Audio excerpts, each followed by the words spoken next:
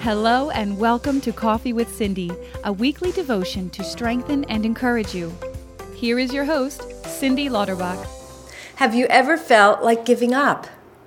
Maybe it was on your hopes, your dreams, your friends. Your situation is so bad, lasting for such a long time, too long, and you're so discouraged, believing your situation will never change, never end.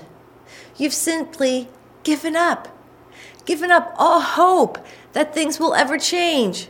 You're in a funk, you're stuck, and you don't know where to turn. You're not the only one who feels this way or who has ever felt this way. We have plenty of examples in the Bible. For instance, Joseph.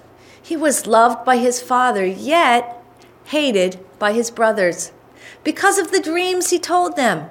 Filling them with such envy, they decided to sell Joseph to a traveling merchant and lied to their father that Joseph was dead. Joseph then ended up in Egypt, imprisoned because of a false accusation made by the king's daughter. Through it all, Joseph, he remained faithful to the Lord, not becoming bitter or angry.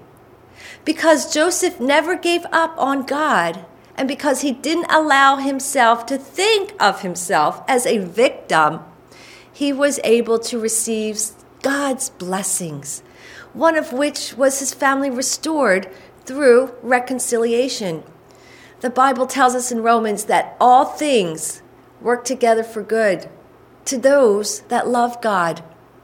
Even though your situation hasn't changed, even though you're still waiting, do you still love God?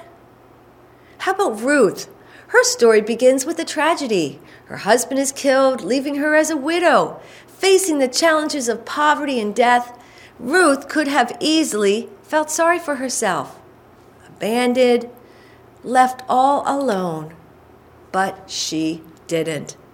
Her faithfulness to God served as her foundation, married or not.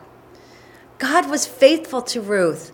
He'll be faithful to you too if you don't let go of him. The Bible tells us over and over that he is an ever-present help in our time of need. What needs do you have today?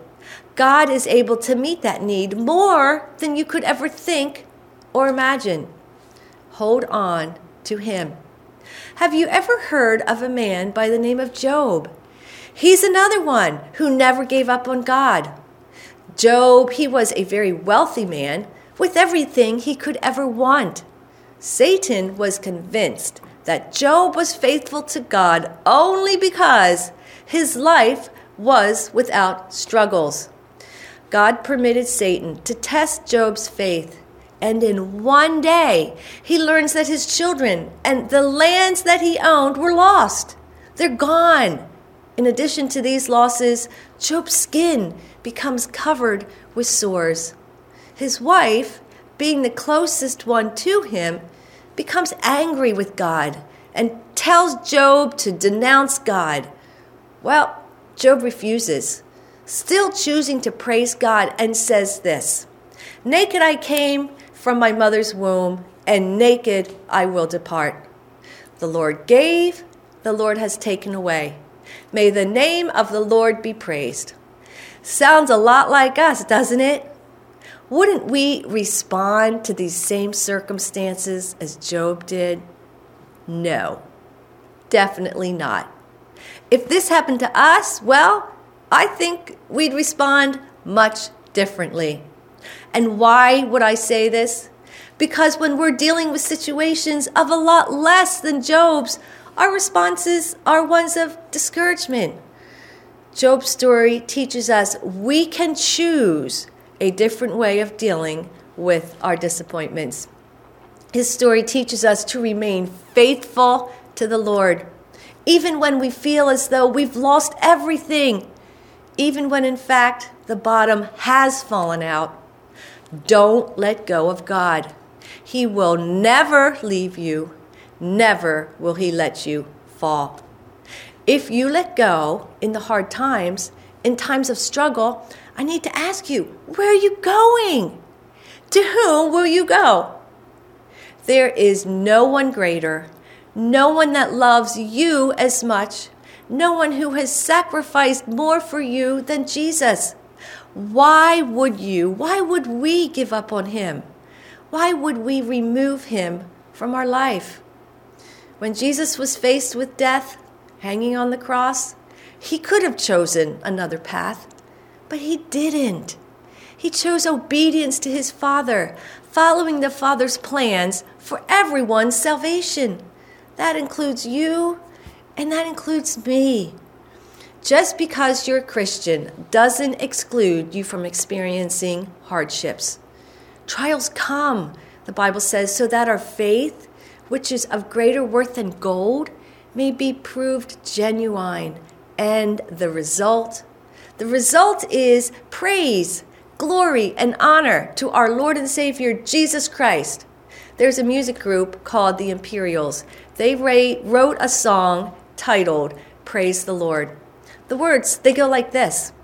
When you're up against a struggle that shatters all your dreams, and your hopes have been cruelly crushed by Satan's manifested schemes, and you feel the urge within you to submit to earthly fears, don't let the faith you're standing on seem to disappear. Praise the Lord. He can work through those who praise him. Praise the Lord, for our God, he inhabits praise. Praise the Lord for the chains that seem to bind you. They serve only to remind you that they drop powerless behind you when you praise him. Next verse says, now Satan is a liar, and he wants to make us think that we are paupers when he knows himself we're children of the King. So lift up the mighty shield of faith, for the battle must be won. We know that Jesus Christ has risen, so the work's already done. Praise the Lord. He can work through those who praise him. Praise the Lord, for our God, he inhabits praise. But as for you, be strong and do not give up, for your work will be rewarded.